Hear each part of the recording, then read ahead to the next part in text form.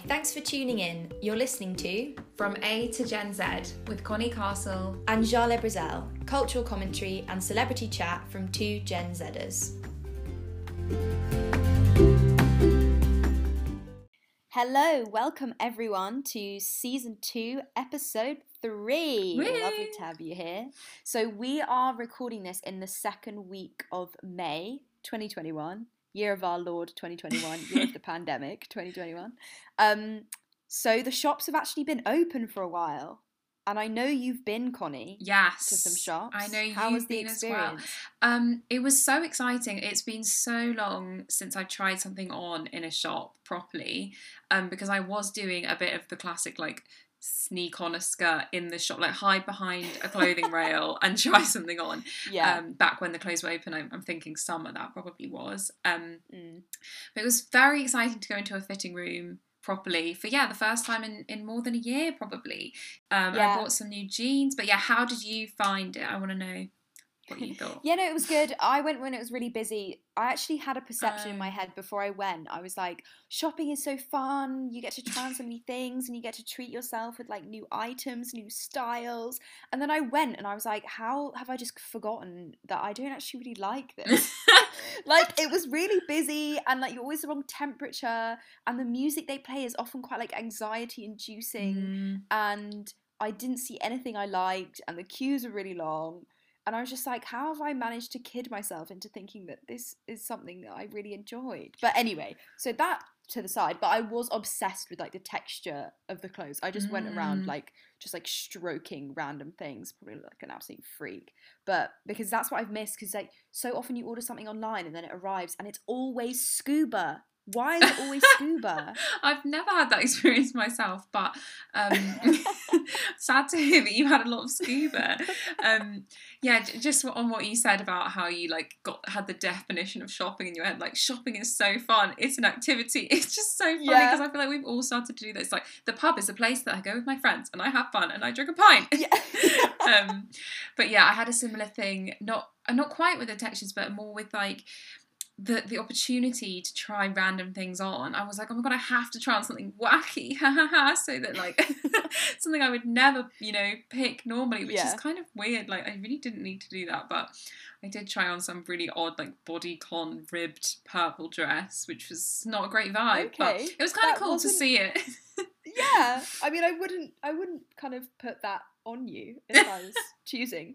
I also had a jeans related revelation. Basically, because I could try stuff on, I've always just had this thing in my head where I just think that jeans don't fit me because I see them on other girls and I'm like, wow, their bums look so nice, so flattering, like whatever they wear that with, they look so good. And I've always just been like, wow, what a shame for me, RIP, never works. And I always thought it was because of the relative shape of my waist and my bum. But then it turns out I literally have just been getting the complete wrong size because I thought when you measure your waist I didn't know you measure it at the narrowest point. Where have you been measuring? Your hips? Yeah, I was basically measuring my hips because I'm an idiot and I never read the thing properly online. So then I've just been like wearing these like fugly, baggy, waisted things the whole time. That's been an absolute revelation. So were your jeans not always way too big at the waist? Yes, they've always been way too big at the waist and I always belted them like really tightly. Oh. This makes a lot of sense because I remember you were saying you bought those Lucy and Yak jeans and I think you said the size and I was like, I'm sure that's a size too big at least. But like I didn't want to say because I was like, oh, you might well be that size. Yes. But I was like, babes. That is sounds like it was a bit too big. This is why. Yeah, they literally were. Oh, well, I'm very happy for you. And I think that is something that you can only really do, like, no, by trying things on. You have to trial and error, guys, especially with clothes. Yeah.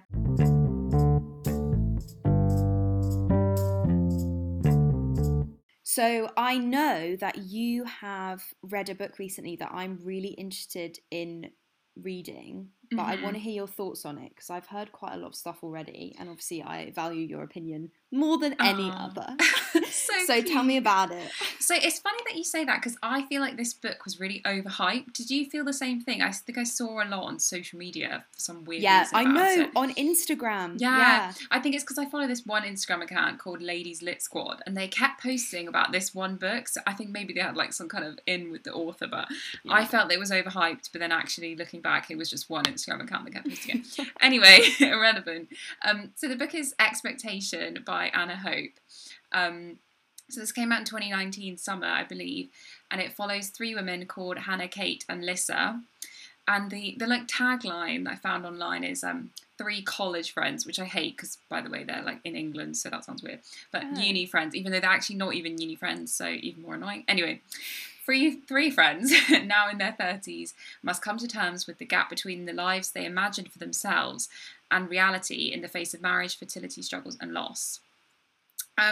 Which is an interesting, I think the idea of it definitely drew me in, like female friendship, and that was something that was also marketed. I think there's a quote on it that says like, if you wished that normal people had tackled female friendship, then this book is for you, or something like that. So that just like drew me in instantly. I was like, I want to read That this, is you know. such clever marketing. Yeah. They know how to get you, don't they? Definitely. But yeah, I would. The thing I thought that was slightly missing from it, given that tagline and the title, was the whole kind of idea of expectation. I thought that that idea was kind of explored, but there definitely wasn't that much like of a sense of what they wanted their life to be. It was more just that they were kind of dissatisfied with life as it was. Okay. And that maybe the expectation was like felt in the absence of having like a laid out expectation. Like none of the characters were like, oh, you know, when I'm older, I want to have a dog and a cat and live in Hampstead Heath. Like none of that happened, but you just felt that where they were in their 30s, there was something wrong with each of their lives in that kind of way. I understand, yeah. So I'll start with what it did well. And that was definitely, I think, articulating like the slightly more nuanced emotions and feelings like that you have within female friendships, which I don't think is explored in that many novels, to be honest. Like I can't think of a huge number, because often like that tagline, the other tagline, the Sally Rooney one, suggests like what is it? Romance is kind of the more of the subject of the novel than the friendships, but this is definitely friendship at the forefront, I would say. So for example, there's like a moment where Lissa, one of the friends, is kind of I think she's a bridesmaid, or she's just attending her best friend Hannah's wedding, and she's like secretly wanting Nathan, who is Hannah's fiance, to find her more attractive, and she wears which is kind of crazy. So she wears like a really bright dress, and she's really wanting him to think that she's outshining the bride. And then she suddenly sees her best friend at the wedding being the bride, and she like all of this kind of instantly leaves her like her brain, and she's thinking like, oh my god, how could I have ever thought that? Like how could I have ever thought that I would outshine her? Like she's so beautiful, I love her so much, and all this stuff. And I think that was really interesting, kind of like playing out the feelings of jealousy, and also the like when you suddenly remember what somebody actually means to you, when you've had like a bit of when you're having a bit of an argy-bargy with someone in your head, you know, and then you suddenly realise like, oh my god, no, this is my bestie. What was I thinking? Yeah, but also to my mind, that kind of feels like she was slipping into one stereotype of like the woman who outshines the bride. Do you know what I mean? Because it's the fear. It's what anyone ever says to you if you're going to a wedding. Like even if it's a joke, they're like, oh well, don't outshine the bride. It's like, okay, like why would I go and do that? Why would I have that as a goal in my head? But it also reminds me of that episode in Sex and the City where Charlotte does that. Do you remember? She turns up to a wedding in a black dress. It's like really sexy. So clearly it's this kind of, it's a figure in our cultural consciousness, is this woman who kind of turns up as this sultry, sexy figure and tries to like, I don't know if we want to take it really far, kind of blow up the institution of marriage with just like her sex appeal. So to me, that feels like this character coming in like that. It's like she's got caught up in this stereotype, and then her actually seeing the person who means so much to her shatters that completely, and she's sort of like, oh, what was I thinking? Why was I shoehorning myself into this role when actually my reason for being here is my connection to this person and how much I like love and value her. So that's really Yeah. interesting. I love that as just a vignette. Yeah, and that's a really good point because there's a massive kind of tension in it between the novel, between traditional values and like rebelling against the establishment. And there's kind of a conflict with the older generation. So like Lisa's mum was obviously one of the like radical feminists, I guess in the 70s or something. And so she's kind of like, well, what have you girls done with like all the stuff we fought for you for? So yeah, that is definitely a really good point, and I think something that they all kind of struggle with. They're like, oh, but you know, I really want to settle down, but should I not? So it was interesting to read as a 20-something girl. Yeah, and there was another moment I wanted to talk about, which was like Kate, one of the other three characters. She goes into Hannah's drawers one day when they're all like having a drink on the balcony. She kind of sneaks up into her room and tries on her underwear, which is okay. It sounds literally insane, but it's another moment of comparison, which is kind of why I think the novel should be called like Comparison rather than Expectation. But because Hannah has like really nice silk, expensive underwear, and she says it's the kind that you could only wear if you've got like small boobs, and so you just get a sense. You never get a description of Hannah, but that she just has her shit together basically. And Kate compares her own like M&S briefs in her drawer at home that are all tangled up to Hannah's like perfectly laid out matching sets. Marie Kondo. Yes, and they're just quite good examples of like tangible things that in the girls' heads, that like it means a lot more. That the underwear means that Hannah has her life together and Kate doesn't. Anyway, those were the kind of bits that I liked about the novel. But I would say that it was quite scary to read as someone in their early 20s, because it just felt that there was this kind of like a deadline approaching for all of them, that they had somehow in their head of like, oh, when I reach my mid-30s, like something has to happen. And one of them has quite a lot of struggles with fertility, and that, I mean, as a 20-year-old, you're like, I never want to get pregnant, and then suddenly thinking, oh my gosh, there is kind of a deadline on that aspect of it, was quite scary. And I think the fact that they were all doing such different things with their lives, supposedly, they'd all chosen a different path, but none of them really seemed happy with that path, I found quite depressing.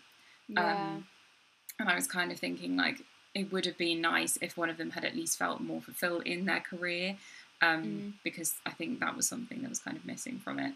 And it did slightly remind me of, it's a completely random comparison, but this essay that I read by Caitlin Moran, the journalist, which was talking about how her daughter has anorexia, and she was saying how she thinks that a lot of young women have such bad mental health issues because we never see women in the media who are happy, basically, and having a good time. And so I thought, that was kind of, that resonated with me, because I felt that in this book there was quite a lot of women suffering and like women going through bad times, and despite the fact that they'd chosen things that made them happy, they were still not happy. So that was kind of something that I felt. But I think that is a really good comparison, because this is something I've been thinking about quite a lot. And I've actually spoken, because through the kind of magazine work I was doing recently, I got to interview quite a few female authors and like poets who I liked and admired and thought their work was great. And I think it is a theme, like in each of those interviews I was thinking about it, because one of them this is another major digression, but it is relevant to what you were saying. One of them had written a book that was basically a lot about kind of sexual trauma and like rape, and it was a brilliant book. It was it's called Vertigo and Ghost, and the poet's Fiona Benson. And then I interviewed a different poet called Ella Frears, who's closer to our age. She's kind of about 30, I think. And it was also a lot about female desire, and she had a lot about sex in there. But it was a lot more light-hearted and sort of tongue-in-cheek and also cheeky, actually, in fact. And it just made me think, you do, to a certain extent, need both. Obviously, this is an extreme example. It's not what you were saying, because this is like more about sex versus sexual trauma. I think you do need both, because you need art to reflect life to a certain extent. Like, that's the cliche, and it is true. You need it to have a grain of truth so that it feels powerful and it feels relevant, and people can, feel like their experiences are enhanced by seeing it in a different form, or seeing it in words or on TV and stuff like that. But I agree with you. I think actually we're at a stage now where it's been so unbalanced for so long that we do need to redress it to a certain extent. I think we need to have positive expressions of female desire and female friendship and women, you know, having a nice time. Yeah, just having fun. Yeah, and just having fun, because so much of history, and this is the horrible bit, is that it's true for so much of history that hasn't been the case. Women have not had a fun time, but that doesn't mean that going forward we shouldn't kind of almost manufacture that in certain environments so that we can reach for it, because people do mirror the experiences that they see or read or kind of intake. So I feel quite passionate about that now. No, honest. I'm really glad. No, that was really good point. And the whole like life imitates art thing is really, it's just, very interesting. I think just, like you were saying, we don't want to paint, a picture of something that's just completely inaccurate. Like if people being like, it was great for women, they were being burned at the stake for being a witch, they were having a great time. That would be ridiculous. And there will be a lot of people who I think would read Expectation and love it. I think maybe if I was if I were in my 30s, I might have found it more, it just resonated more on a deeper level. So, Shah, what have you been watching recently? Have you got anything to report back? I have. I've been in the front trenches of the romantic comedy genre, as you know. This is a new series that's just been released on BBC iPlayer, created by Rose Matafeo, who's a comedian from New Zealand. It's called Starstruck. And first of all, fun fact, she used to go out with James Acaster, you know, the comedy guy, who's on loads of like panel shows and stuff. And there's a really small bit in the show where she references that, but I'll come on to it. Sounds good. Yeah, so the premise is basically halfway between a classic millennial coming of age show. You know, when we spoke about Awkwafina is Nora from Queens, it's that vibe of like not really having enough money and like trying to make it in the city and struggling to pay your rent and also just, you know, bumbling around from one random event to another. But the spicy element is that it's also a bit like Notting Hill, because the premise is that she basically meets this guy on New Year's Eve in a club and has a nice hookup and just thinks, you know, it's a cute time. But then it turns out that he's a mega famous film star and she didn't realise. And then it's like a will they, won't they for the rest of the series. So it's not groundbreaking, but I just felt like it hits all the right notes, which shouldn't be underestimated for a romantic comedy, considering how many of them don't manage to do that. Yes, I get it. So, you know, it's not corny, it's not cliched, it's not cringy.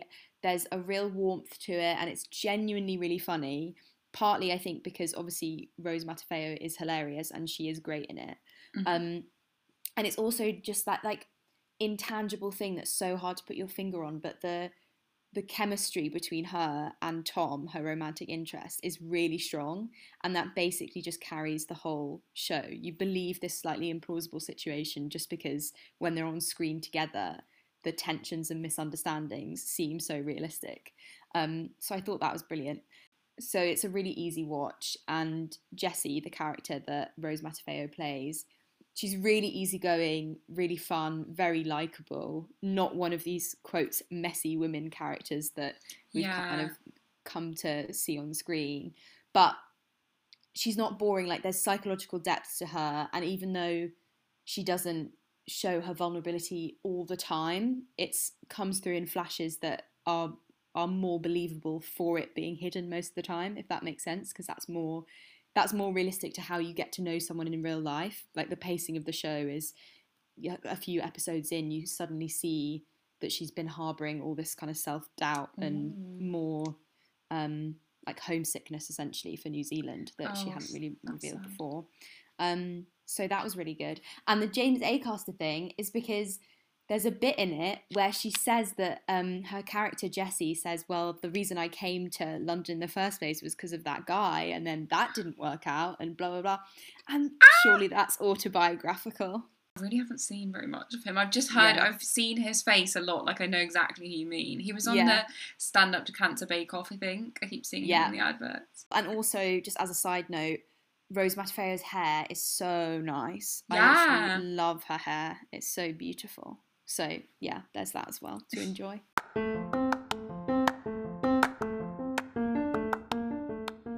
Welcome to From A-List to Gen Z, the segment where we talk in detail about the wild, wild world of celebrities.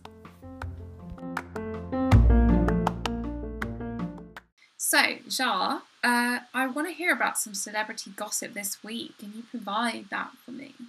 Yes, I can always provide that for you. It's actually some really kind of nice old-fashioned celebrity gossip. You know, we're going back to like paparazzi pictures and sleuth things, which obviously I don't endorse, but I do consume.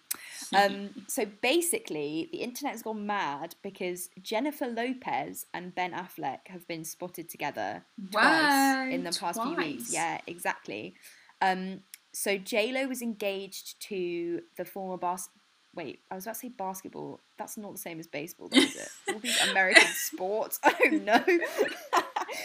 No, he wasn't a basketball player. He was a baseball player called Alex Rodriguez, A-Rod on Instagram. So I always think that he's called A-Rod. Anyway, yeah, so she was engaged to him, but they split in mid-April. They announced that they'd broken up. Right.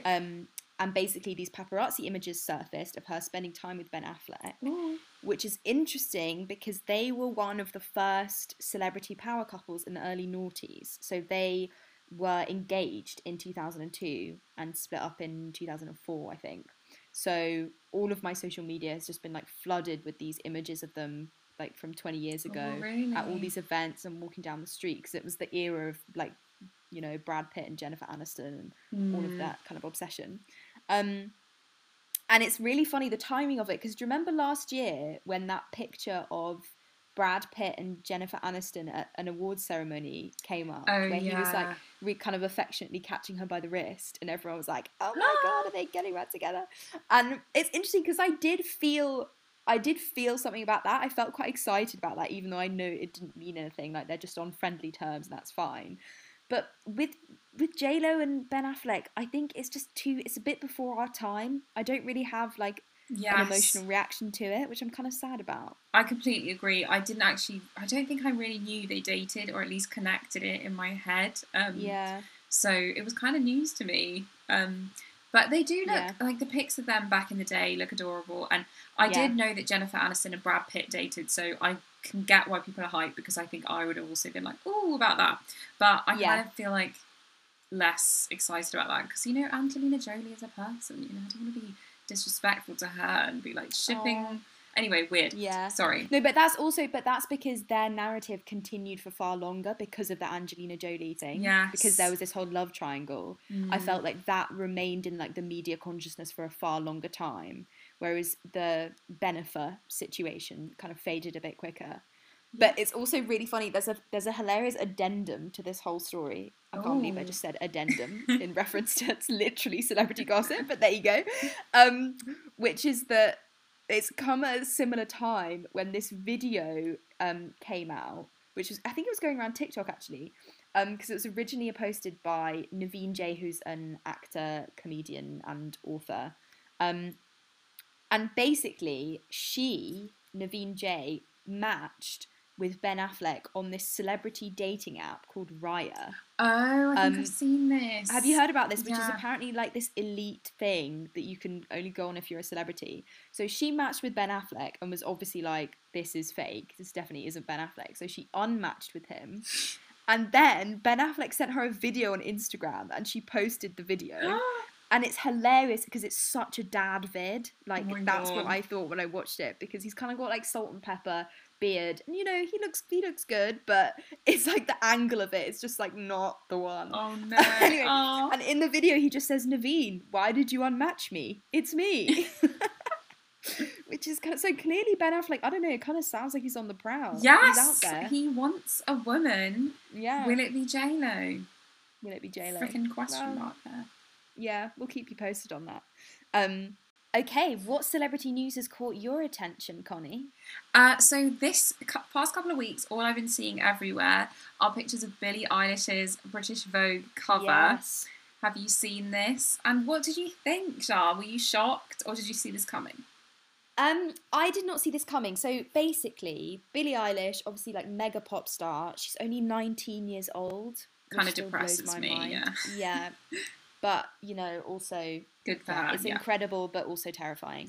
Um, so essentially, before this, her look was quite gothy. She wore a lot of dark clothes. She had black hair with like a green streak in it, um, and she never revealed any of her body in what she wore, which was actually a conscious decision. I remember reading interviews with her where she basically said she had chosen to do that, wear these baggy clothes, big jackets and trousers, so that no one could see her body and no one could shame her for it, which I I sort of admired at the time, but also makes me so sad because it's a proactive reaction to the insane amount of attention that women's bodies get in the Yeah. public eye, and it made me think of all this Free Britney stuff that's been happening recently with the documentary. It's like we've come such a long way in celebrity culture that pop stars now know what it's like and have seen what it's like when a 17-year-old girl gets really famous, i.e., it's Britney Spears being asked all those inappropriate questions by like middle-aged male Gosh, yeah. journalists, um, and have had to react to it in this way that's like, okay, well, if that's how it's going to be, then I'm going to defend myself by just not showing any of my body. Like, that's going to be how to do it. So I thought beforehand, I was like, that's so sensible, great for her, but also, why have we got to this stage where that's what you have to do? Like, why can't people just not be disgusting? Like, that's all Yeah. it takes. She's 17 years old. Um, so fast forward to this Vogue shoot. It was completely her idea. So she's kind of got this new image for her album that's coming out soon. Um, and she's dyed her hair platinum blonde from being kind of dark and different neon colours. And in the shoot, she wears quite sort of conventionally sexy clothes. So she's in lingerie, she's in some suspenders and kind of bustiers, and in this quite pink pastel palette that's quite Silky. feminine. Yeah, exactly. Silky, kind of satiny vibes. Um, and yeah, it's garnered a lot of attention because when she posted the Vogue cover on her Instagram, it hit 1 million likes in like under 6 minutes, which Crazy. obviously broke a world record. And I love the I love the amount of effort she went to disguise the fact that she was doing this, because apparently she wore a wig of her old hair over I her heard new that. hair. She said she went on Amazon and got like a Billie Eilish Halloween Yeah. costume and wore a wig of her own hair. That is so funny, isn't it? Yeah, it's so funny, but also just imagine being in a place where you can order It's just a disguise insanity. of yourself. That is something out of like a weird film. So anyway, yeah. And some of the quotes from the interview that accompanied it are really interesting because she talks about why she's made this decision to kind of, show a bit more of her body, and it's kind of in a way, it's about her coming into her womanhood, I think, because her recent song is also about a real imbalance of power in a relationship, and sort of it's rebuking men for taking advantage of underage girls, essentially. So she said some stuff like, "Don't make me not a role model because you're turned on by me." Yeah, I thought that was a really good quote. Yeah, I thought that was a really good quote. And also just a general kind of statement of anger, really, which I appreciated. She said, "Suddenly you're a hypocrite if you want to show your skin, and you're easy, and you're a slut, and you're a whore. If I am, then I'm proud. Me and all the girls are hoes, and fuck it, Let's turn around and be empowered in that." So I thought that was really nice. And I just hope that I don't know, I feel quite maternal over her for some reason. True. I think, yeah, young. she's not even that much younger than us though. But I think that's it, is that I'm still at an age where I can remember what it's like to be 17, to be 19, and the thought of having that many eyes on me at that age is just... Oh, bomb. Yeah, it was so bomb. Scary. I really like that she's kind of taking ownership of the kind of revealing clothing, because I don't know if you saw, but she got patched like maybe 6 months ago in a vest. I don't know if you saw that picture. And it was like the first time that people had seen her figure, basically, because of all the huge oversized clothing that she usually wears. And there were just such mean comments about it. And I remember the tweet that like went viral was someone saying she had like a middle-aged wine mom body. Oh my which is just God. ridiculous. Like, firstly, because just being so misogynistic, suggesting that a middle-aged white mom is like unattractive anyway, and then comparing a super attractive 19-year-old girl to that, it's like just fucking gross. Yeah, there are layers of issues there. So many. But yeah, I like that she kind of decided to show her own body a bit more on her own terms, rather than just having some gross paparazzi person, leak pictures that she probably didn't want to be leaked. Yeah, exactly. And that she had a whole aesthetic for it. I think that's quite important with these kind of things. Yeah. Because in the interview, she talks about her inspirations. She talks about these kind of glamorous pin-up images that she was thinking about. And I think for someone like her, because as an artist, she takes herself very seriously, as she should, because she's completely revolutionised like pop and the sound of popular music. So I just quite liked that there was this sort of artistic element to it for her, that she was putting that creativity into the process, and it wasn't just about just her bod, basically. Yeah, it wasn't just about her body, it was also about these are the kind of things I'm trying to evoke.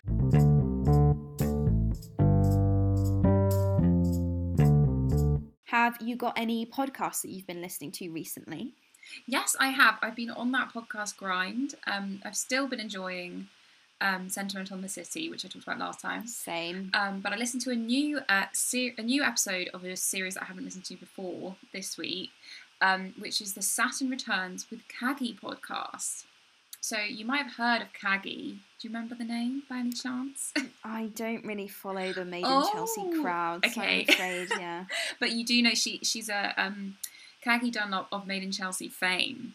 So she now has a podcast. I think actually it's this week that Made in Chelsea turns 10 years old. So that gives you quite a good indication of kind of where she now is. So she was I think she was one of the original cast members. I'm not actually sure about that. Yeah, so, that's the classic trajectory of, that's what you'd expect. She'd be in the podcast hype now. 10 years on. Yeah. 10 years on, she's moved on. So yeah, this episode is series 3 and episode 5, and it's called Independence, Perfectionism and Letting Go with Naomi Smart. So that's the guest that Caggie has on this week.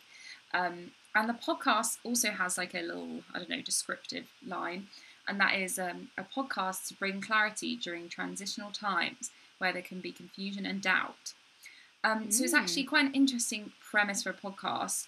It's not just a interview, like chat with your guest. It's particularly centred around the horoscopic astrological phenomenon of Saturn returning. So have you heard about this, Jar? Do you know what a Saturn return is? No, please tell me. So a Saturn return is basically where Saturn returns to the same point that it was at the person's birth. So this happens in everybody's life in their kind of horoscope chart. And it usually, I think it's different for everyone, so you can like look yours up and calculate it. Fun fact. I'm definitely going to do that now. Yeah. And for everyone I know, obviously. Yeah, that's kind of cool because you can see like when it's supposed to happen for your mates and be like, oh, in June 2026, you're going to be fucking mental. So basically it happens to everyone. I think it's around 27 to 29, but then it aged 27, 29, and then it lasts for like 2 or 3 years, sometimes depending on the person. I think sometimes it can be much shorter. And basically, it's supposed to be, your Saturn return is supposed to be a particularly difficult or turbulent time and like a world-shaking point in your life. I have a quote which is from an article in The Cut which says, Saturn returns feel particularly demanding because of the nature of Saturn itself. It's the planet of structure and duty, of limits and morality. Even in normal times, its energy can feel rigorous and exacting. It isn't malicious or bad, but it isn't always easily borne either. Interesting. So it's kind of like, you see the Mercury in retrograde happening a lot. I think Saturn is just like a lot of a more intense planet, in inverted commas. I know that sounds ridiculous to any horoscope non-believers. You're going to be like, what are you talking about? But yeah. So it only happens, this is the first time it will happen in your life when you become like 27, 29. So I think that's why it's supposed to be like a significant And will it happen thing. again? It does happen again when you're, I guess, a similar amount of time later. So actually my mum's one is coming up in like 2 years. We looked it up. So it happens when you're in your 50s again at some point. And then I think in theory again, it can happen again when you're in your like 80s. Okay. So it's not your only one if anybody is worried about that. Or if you're, like, for example, your parents or just anyone over the age in their 30s, you can like look up when their Saturn return was and try and figure out if it was actually like an important time in their life or not. Retrospectively interesting. Okay. Yeah, so this episode of the podcast is unique actually, because Naomi and Kagi first recorded it in the summer of 2020, and then basically they halted the uploading of it because Naomi and her fiance split up just, I think, the week after they recorded it. Oh my God. So on the podcast, Kagi's being like, oh yeah, like your Saturn return, blah, blah, blah. And Naomi's like, yeah, it hasn't happened yet. It's supposed to happen really soon in like a month or something. And basically her Saturn return happens and her fiance split up. Oh my God, that is actually really scary. It's quite scary. Yes, and so the podcast is it's in 2 parts, and they re-recorded the episode after the breakup, and so the first half of it you hear her before the breakup, and then they cut and then they talk about it after, which is really interesting. So I was like really intrigued when I saw it advertised on Instagram. I was like, I want to listen to that. So yeah, the things I found interesting were, so for anyone who doesn't know, Naomi Smart is just she's an influencer. Just an influencer sounds really mean. Sorry, I take that back. But just in case anyone was like, is she some famous person that I don't know? No, she's an influencer. I think she has like more than 1 million Instagram followers, so she's very successful. So she weirdly, if you know, I don't think you're into YouTube, but anyone who is listening who was into YouTube back in the day, she used to date this guy called Marcus Butler, who was quite famous on YouTube because he's friends with like Zoella and all of her YouTube mates. But Naomi broke up with him a long time ago. So she got quite a lot of like fame and stuff from that. Anyway, she's now still an influencer, and she's very, very beautiful, very into fitness and like veganism, and she has a skincare line and all this kind of stuff. So wellness, exactly, that ambiguous umbrella. She's very kind of Goop vibes. So the things I found interesting were her talking about perfectionism and pressure and kind of societal expectations, especially to do with age. So kind of similar to what I was talking about with expectations, to be honest.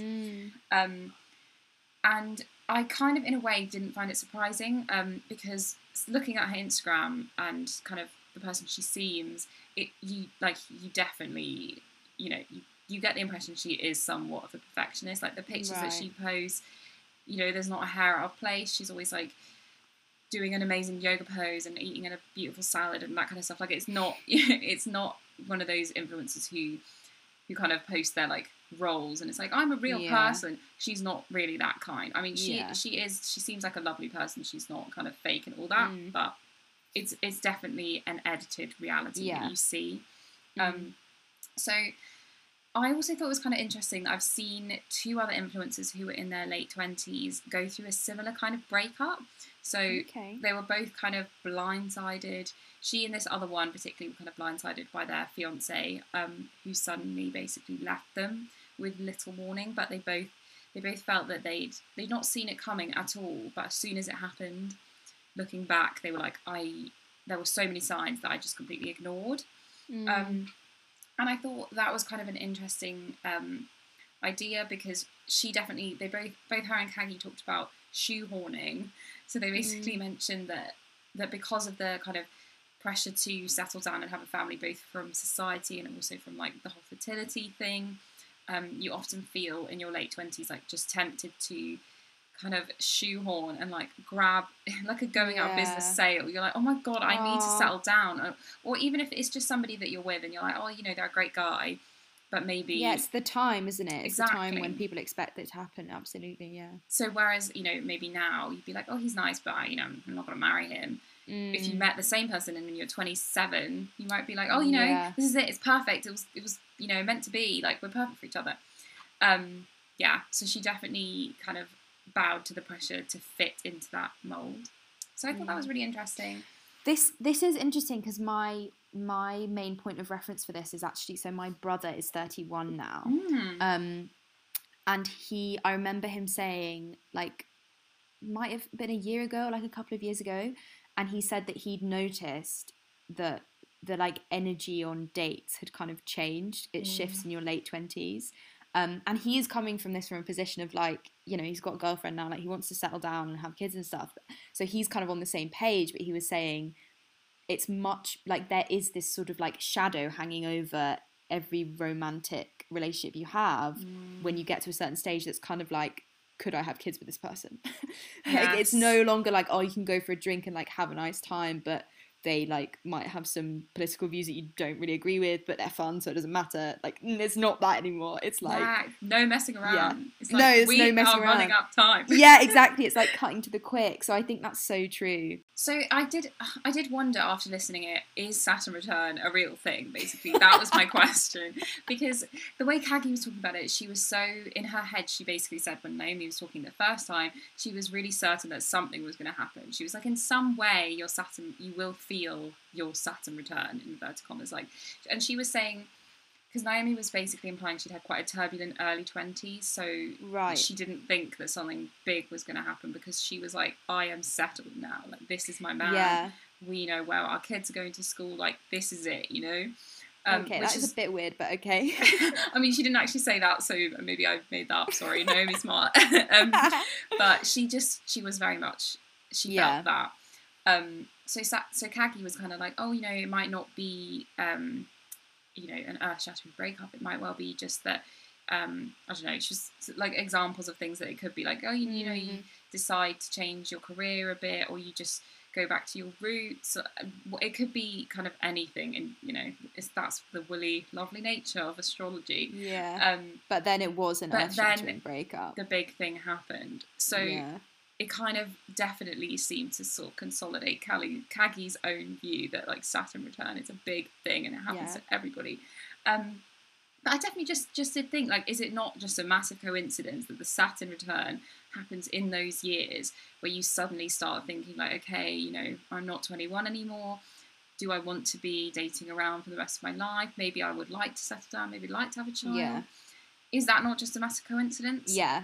I mean, I think I would lean towards, I think you could remove the whole Saturn element out from this. Because when you read the tagline for the podcast, it's a podcast to bring clarity during transitional times where there can be confusion and doubt. Yeah. I was like, okay, fair. But then, you know, if the Saturn spin is what she's going for, that's fair enough. But I think you're absolutely right. I think it's a stage of life that anyone would think, you know, big decisions are being made. Also, though, I would argue, who doesn't have a turbulent early 20s? Yeah. Can we just is there anyone who has had like a steady reason? You know, there's degrees. You can have like an overall happy time and a content time, and you know, moving in the right direction and feeling like you're kind of in the right place. But I would not describe anyone's early 20s as plain sailing. It's plain sailing. It's just, I don't think it happened. She was kind of saying like she'd had this big breakup with this other YouTube guy. I don't know how old she was, but maybe like 22. So I think she was thinking like, oh, I've done the horrible breakup. And now I've found my prince. But unfortunately, that was not the case. She basically now said that she's completely taken the pressure off herself. She's just like, you know what, if it happens, it happens. And I think that is a much more sensible...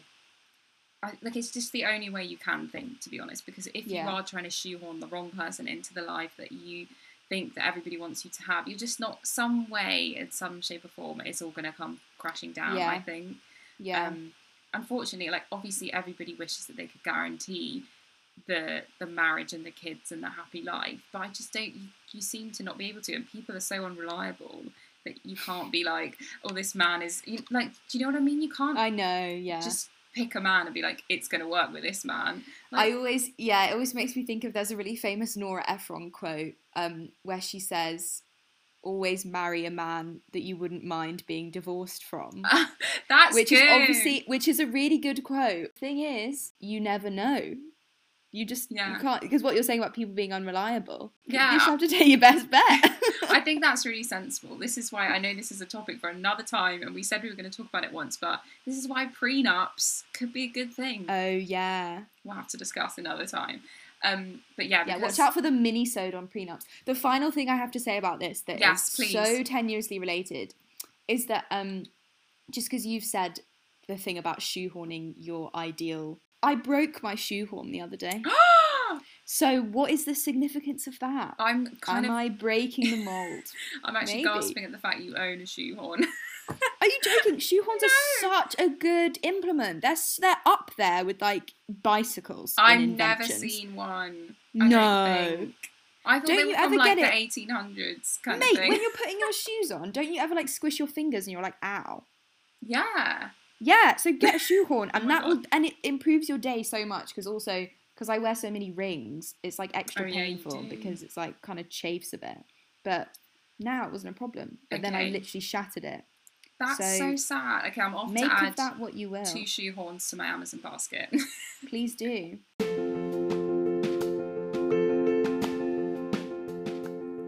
Now it's time for Nice Nuggets of News, a segment where we discuss uplifting news stories that might have passed you by. So, Jar, have you got any nice nugs for me this week? Yes, I've got two actually. The first is that residents on an estate in East London woke up to find a herd of deer grazing outside their homes. Wow. A month ago. This was in mid-April. So apparently they'd come from Dagenham Park, which is in East London, and they must have come across this like busy A road to get to this estate in Harrod Hill. Yeah, it's absolutely insane. And apparently they've been breeding there for hundreds of years, so it's kind of their home pasture. And it's just, there's some very sweet pictures of them with like massive antlers. They look like very majestic and nice. And one resident said that it was a real community event because obviously everyone came out of their houses and flats to like take pictures of them and look at them and stuff. So he said that he met more of his neighbours in that single morning than he had in 5 years of living there. Whoa, How that mad is is London that? living, isn't Yeah, it? I know. And it is insane how long you can live next to someone and just, if your schedules don't align, you just never see them. Yeah, and if you don't make that effort or if they don't really want that effort to be made, then it's so easy to just act like they're not even there. Yeah, exactly. Or you can just get some deers on the scene and then you'll meet everyone. It's like a street party. If you want to bring the community together, just get a bunch of deer. The second one is a poll, which to be fair, only asked 2,000 people. So it's a very small sample size, but it's still very sweet. It suggests that 7 in 10 people in the United States have become more aware of other people's needs after living through the pandemic and have made kind of kinder lifestyle choices. So the thing that really struck me from this survey was that 87% of them donated a portion of their pay to charity, even though 3 in 5 experienced financial difficulties. That's very interesting. Isn't it? Yeah, how nice, I guess. Yeah. Do you think it's just because of hearing about like people suffering made it seem more real? I think so, but I think it's also, I have been asking people recently, like, what do you think you've learned through the pandemic? And I think very deep. I think it's just a leveler, isn't it? Because everyone's had a similar experience in that obviously there's been huge differences in like how big your house is and if you're near a green space and if your income's been affected and stuff. But on a mass scale, everyone's sort of traumatized on some level. So it makes sense to me that people are, I think it's nice that the reaction to that is kindness as opposed to like self-preservation in a way. Yeah, that is really nice.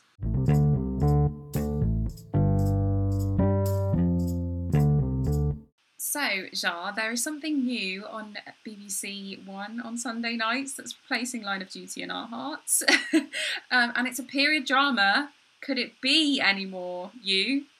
No. Or indeed you, to be fair. Could it be any more us? So, what did you think of the first episode of The Pursuit of Love? So this is The Pursuit of Love, which, as you say, is on that coveted Sunday night slot, which we are apparently glued to. Where else would we be at 9 p.m. on a Sunday night?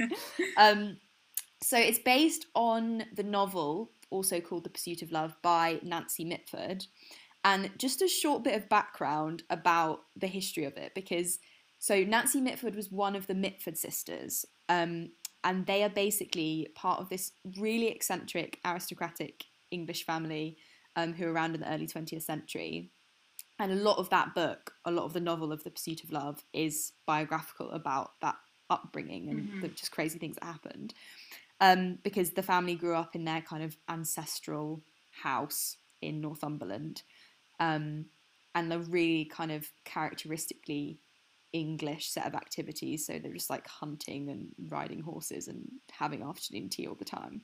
And basically there were 6 sisters. I think there was a brother as well, but the sisters are best known because they just had really interesting and eventful lives, and also went in completely different directions. So one of them married a duke. Another one became a fascist and actually married Oswald Mosley, who's the leader of the British fascists, can't even say it, in the 1930s. One of them became a communist and ran away to the Spanish Civil War. So quite complete different. Opposite. Yeah, exactly. Opposite end of the political spectrum. And then another one of them became like best friends with Adolf Hitler. So it's just like so crazy. I think there's a really famous quote. Ben McIntyre in the Times described the family as Diana the fascist, Jessica the communist, Unity the Hitler lover, Nancy the novelist, Deborah the duchess, and Pamela the unobtrusive poultry connoisseur. Oh. Because the last one is just like, she just likes farming and has a quiet time in the country. She sounds really cute. I know, exactly. Pam. So yeah, I don't know why I'm such like a Mitford obsessive. I'm not really, but I've read The Pursuit of Love, and I've also read Ons and Rebels, which is the memoir by Jessica Mitford, who's the quotes communist one. And they're both really entertaining. So this TV show is based on The Pursuit of Love, which is in turn a fictionalized account of their lives. So the TV show is based around the Radlett family, and basically the kind of paterfamilias of the family, who's, you know, as you can imagine, English gentleman, like roaring and really posh. He essentially doesn't believe that girls should have a proper education. Nice. And the main issue he has with this is apparently that when girls go to school, they play hockey and their thighs get as thick as gateposts. Oh. Which I did feel personally attacked by. I was just going to say, as a hockey player yourself, how did you feel about that? As a woman who has A, been to school, and B, played hockey, and C, is quite proud of her sturdy thighs, I did feel attacked by that.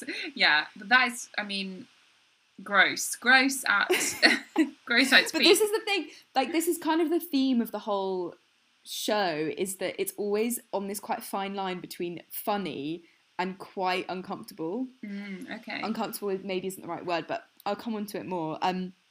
But the first episode follows Linda, who's the second eldest daughter in this like huge family, and she's basically obsessed with love and sex and the idea of romance. So she feels really trapped in their home, which is fair enough, because even though it's massive, they basically can't do anything and aren't getting any intellectual stimulation.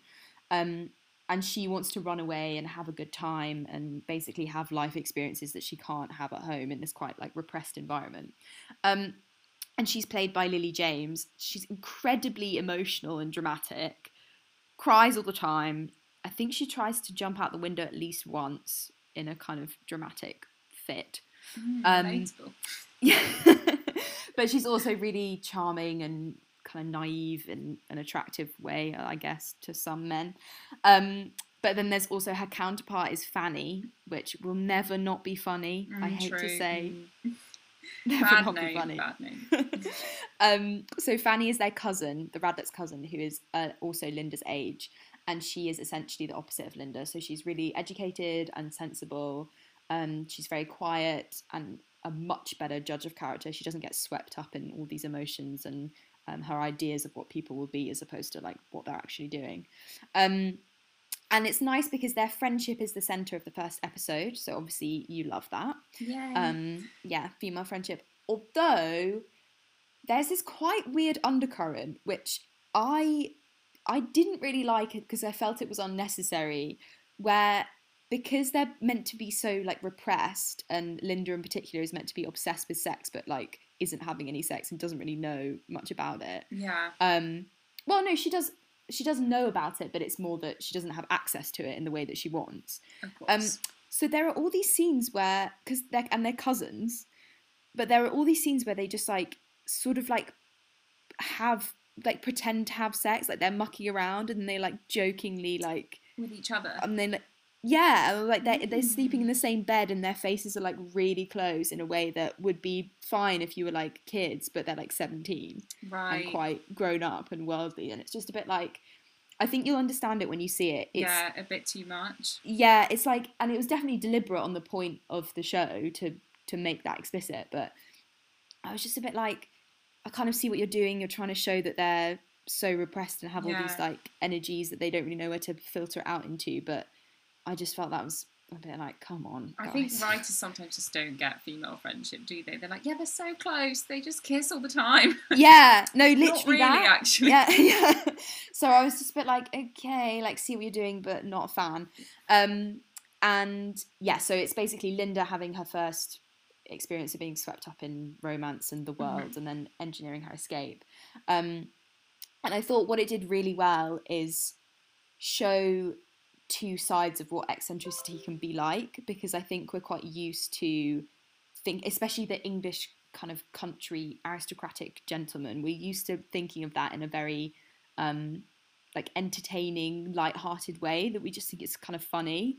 But a good example is that, so their dad is like really unusual, and he gets up like at the crack of dawn every morning and goes outside on their massive lawn and like cracks these two whips in time to a record player. It's like really weird, and visually that's a great scene because you just think, wow, like what's going on here. So there's that, and it's obviously like got this kind of undertone of violence, but it isn't explicit. Right. But then there's this other scene where Linda kind of misbehaves in a way that their father thinks is unacceptable. And he like turns over the table in basically in a rage and almost hits her.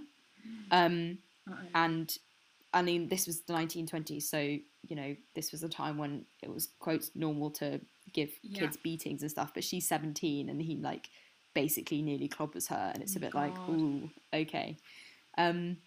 So I thought they did that well, because it was like they managed to make the funny bits funny and the slightly uncomfortable bits genuinely did feel uncomfortable. So that was a good way of getting that balance. Also, unusually for a period drama, the clothes were really ugly. Interesting. Yeah, because I know the 1920s style dresses are quite a tricky shape to fit most. Style, the flappers. I mean, if you've got any body, basically, if you're not just a stick, then it doesn't look great. But like the textures and stuff, I just thought they made them seem very kind of starchy and ill-fitting. And kind of, I think partly they were old-fashioned even for the 1920s, but I was quite surprised by that, to see a costume drama that wasn't really leaning into the costume element. They need to take their leaf out of the Bridgerton book. Yeah, exactly. It wasn't. Yeah, exactly. It wasn't going for fantasy at all. I think it was going for like realistic, right. Okay. Which I appreciate in many ways, but also in terms of eye candy, it's kind of low on the register.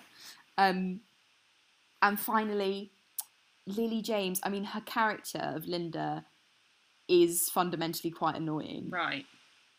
And she isn't unwatchable. Like, she is watchable as an annoying character, but she is annoying. Yeah. What do you think about that casting? I was going to ask. I think it is well cast, because she carries off this impression of a really flighty, passionate, naive girl completely convincingly. Yeah. And she does well in not making it like toe curlingly irritating to watch. But at the same time, I was a bit like, oh god. Yeah, she is. I mean, she would be perfect for that kind of role, wouldn't she? That is who she always plays. At the same time that this episode came out, my social media feeds were like overtaken by images of her as Pamela Anderson in like a new show about her and Tommy Lee's relationship. So that was mad, because she was like peroxide blonde in like this like slashed kind of top and like biting his nipple in the press shot, and I was so shook, because I was like, seen that. Really? Oh, no. I'll send it to you. But it was so wild, because I was like, what? Where's Linda? Who's this chick? So but obviously funny. That's just what actors do. Yeah. They transform themselves. So I don't know why I was so surprised. But I think it's fair enough. It's because she does always play those characters, isn't it? Yeah. She plays the English Rose type. Yes, and she does play, like in War and Peace, she plays a very similar, naive, kind of flighty, romanticizing everything kind of person. So yeah, she seemed like the obvious choice, but perhaps that's a good thing, and she's doing it, very well. Yeah, and also now that she's going to be Pamela Anderson, at least she's moving on to very different roles. So I'd be excited to see that as well. This is Ask Gen Z. We're here for all your troubles and dilemmas, bringing our combined 46 years of experience on this earth to give you the best advice we can. So, what is the dilemma that we're tackling this week, Connie? So, Jade, today we have a dilemma from Jennifer. This is her anonymous name. Thank you, Jennifer, for submitting. And her dilemma is, my partner bought me a pet mouse for my birthday, which is a sweet gesture, but I am actually terrified of mice. I don't want to hurt his feelings, but feel he should really have remembered that mice scare me after being together for a year. What do I do, and how can I get rid of the mouse? So, firstly, this just reminds me that I remember last week I saw a mouse and I literally did the hysterical woman thing of jumping on a chair. Aww. And it really humiliated me. And I was like, why have I just done that? Like, grow up. So I'm not saying that to Jennifer because I completely understand. Having a fear of rodents is actually quite rational because, lest we forget, they carried the plague. So, what are your feelings on this? Because I have quite strong opinions on this whole situation. I would like to know about Jennifer's fear of mice and how serious it is. Because I think if it's just like, once, when you were with your boyfriend, you said, not really a fan of mice. But if it's the opposite and she has a proper phobia of mice, then I'm like, what the fuck? Why would you buy someone a mouse? Yeah, so I think that's a very balanced and reasonable position to take. Personally, I just think it's really weird to buy someone a mouse unless they've really expressed an interest in mice. I think that's a weird present to get unless someone has actively been saying for like 3 months, dropping these mega hints like, oh, I love mice so much. I was obsessed with Angelina Ballerina. Oh, should we watch Mickey Mouse tonight? Like, unless it's that intense, don't buy someone a mouse. It's not a conventional gift. It's not even a conventional gift to buy someone as a pet. Like, if you're getting a pet, get a hamster. A hamster's more normal than a mouse. I just think it's really weird. And that added to the fact that she says that she's scared of mice. Like, why has he done this? I think it's a really odd situation. And now she's stuck with this mouse. What the hell is she going to do? Yeah, I do. I think it's odd to get someone a pet, like you said, without any preparation. Because, I'm assuming the mouse needs, like, a cage. She'll need to clean out the cage. She'll need food, water for the mouse. Like, it's a responsibility having a pet. So to spring it on someone isn't really fair. Yeah. In terms of, I think she should just say to the boyfriend, why did you get me the mouse? I mean, that would be my reaction. If someone bought me a mouse, I'd obviously be like, oh my God, wow, a mouse. And I wouldn't be like vomiting or whatever because I don't hate mice. But I would say, why did you buy me this mouse, even? Yeah. And I would like to hear his explanation in this scenario. Yeah, I think that's fair enough. I can completely understand though when she's first. I assume it wouldn't be unwrapped, but when the mice was first revealed, or is it just one mouse? Okay, when the mouse was just first revealed. When someone buys you a present, I find the whole exchange very, stressful, to be honest, because you'd have to, and especially if it's your boyfriend, like they've put a lot of thought into it. Maybe he hasn't in this scenario, but they've tried, and sometimes it's very difficult to buy presents for people. So you want to, be thankful and grateful of what they've done. So I can understand that she didn't immediately react in the way that was actually true to her emotions. However, I think it's perfectly valid to ask why have you done this? And also, in terms of how could she get rid of the mouse, because that's her actual question, I think surely she can cast around and there'll be someone in her acquaintances or acquaintances of acquaintances who would be happy to take it on. Because lots of people think they're really cute, but in this scenario, it just isn't going to work. Yeah, I think, Jennifer, you should get yourself on petsforhomes.com. I think that's what it's called, where you can put like the name of not the name, put a picture of your pet, say what it is, and then someone will be... It's like Gumtree for pets, essentially. Or other than that, she could go to the countryside and just like put it in a field. That's true. Yeah, I don't know much about the difference between domesticated mice and... but I mean, we've all read the town mouse versus the country mouse. So maybe they have very different lifestyles and we should be wary about releasing them into an unfamiliar environment. Sounds like there's a conflict there, Jennifer. Look into it. Yeah, I think those would be my main advices. Anything else, Shah? No, I would just say if you're angry about this, I would think that was valid. So you have my support if you're pissed off about this mouse, Jennifer. I feel you. Sending you love and support.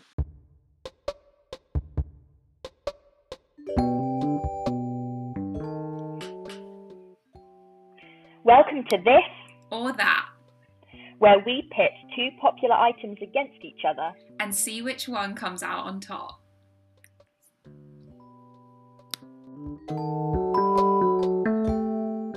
Okay, so this week on This or That, we asked our Instagram followers on our poll whether they preferred TikTok or Instagram, one of the two social media apps.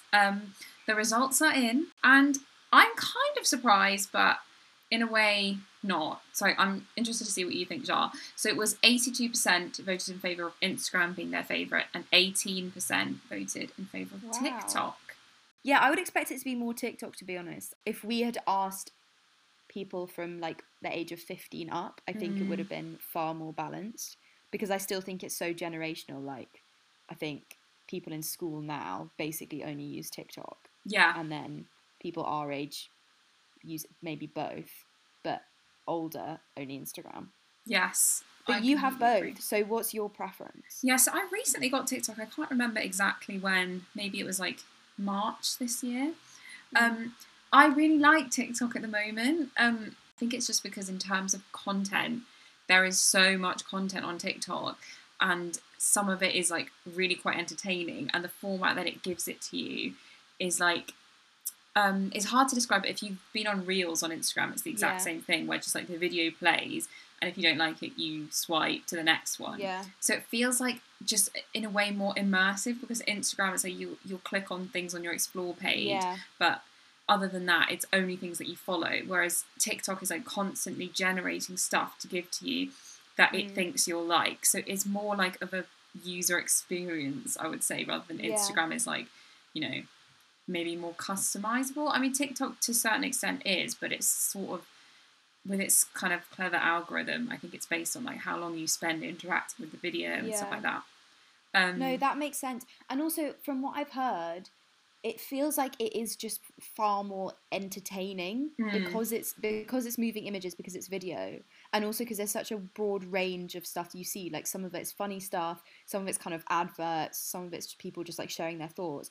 Whereas Instagram now has reached such a ridiculous level of curation and perfection, and it's so polished that, I mean, I know you can follow meme accounts and stuff, but because your feed is so based on people you follow, you're never going to get like a flash of novelty or something really unexpected on Instagram. Whereas on TikTok, you're probably going to get that all the time, and stuff you've never thought about, and like jokes that are completely unfamiliar to you. And I think especially now, I know we're coming out of lockdown gradually, but I've just felt like there's no novelty ever. Yeah. So the idea of getting that through an app is actually really appealing. No, I completely agree. I think that novelty thing is basically why I've enjoyed it. It's like, I'm bored of Instagram, essentially. I've been on Instagram for years. And I also quite like that you don't really have to have a TikTok profile to enjoy it and to go on it. Like, you don't have to sign in at all, actually.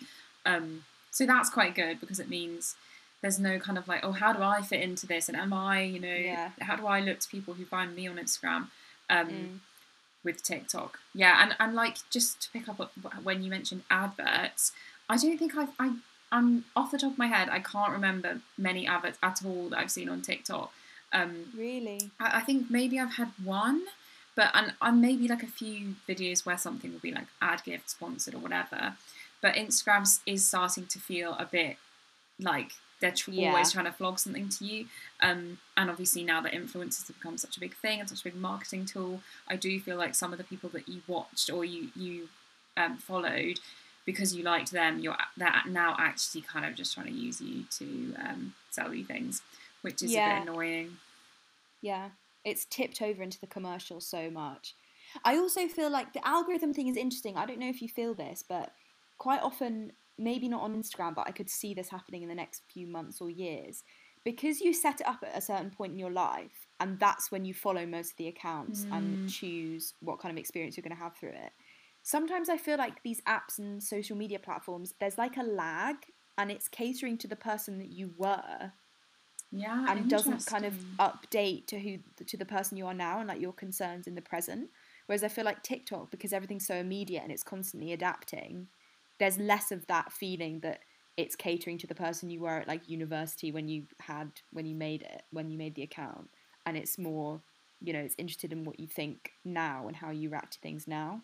So maybe that's an element as well. And it is so like it does change very quickly. So when you first go on TikTok, the stuff you see is obviously very random because it's just throwing anything at you. And I remember like starting to get a few weird things and just being like, not so into this. But then you suddenly interact with one and you start getting loads and loads of videos, which is it's very cool, but it's also weird because sometimes you go through a mood like, oh, I really want to get my life together today, and then all of a sudden you start seeing all these like motivational TikToks, and if you interact with one, you just start getting loads more where they're like, yeah, lift yourself up, like vanquish the enemy and stuff. It's like, what? And sometimes you feel like it knows your mood before you even do, which is a bit scary. Whoa. Not necessarily my mood, but like sometimes it will throw up something about like family trauma or something, and you're like, why am I seeing this? Like, am I seeing this because it knows like something about me? It must not be. It must just be because other people who like the things that I liked have liked that. You know what I mean? Yeah. But yeah, algorithms are a bit scary, aren't they? Yeah, I think that's a fair assessment of algorithms. Algorithms are a bit scary. Yeah, that is interesting though. I never feel like Instagram is anticipating my mood at all. So that's interesting that you feel that with TikTok. Yeah. I would obviously vote for Instagram because I don't have TikTok. But to be honest, I think everyone is falling out of love with it to a certain extent, aren't they? Yeah. It's not really catering to the needs of the moment. That's it for this week. Thank you to all our listeners and social media followers. We hope you enjoyed this episode. And remember to follow us on social media at From A to Gen Z on Instagram, From A to Gen Z with Connie and Jarlath on Facebook, and at From A to Gen Z Pod on Twitter. Tune in next time for another episode of From A to Gen Z.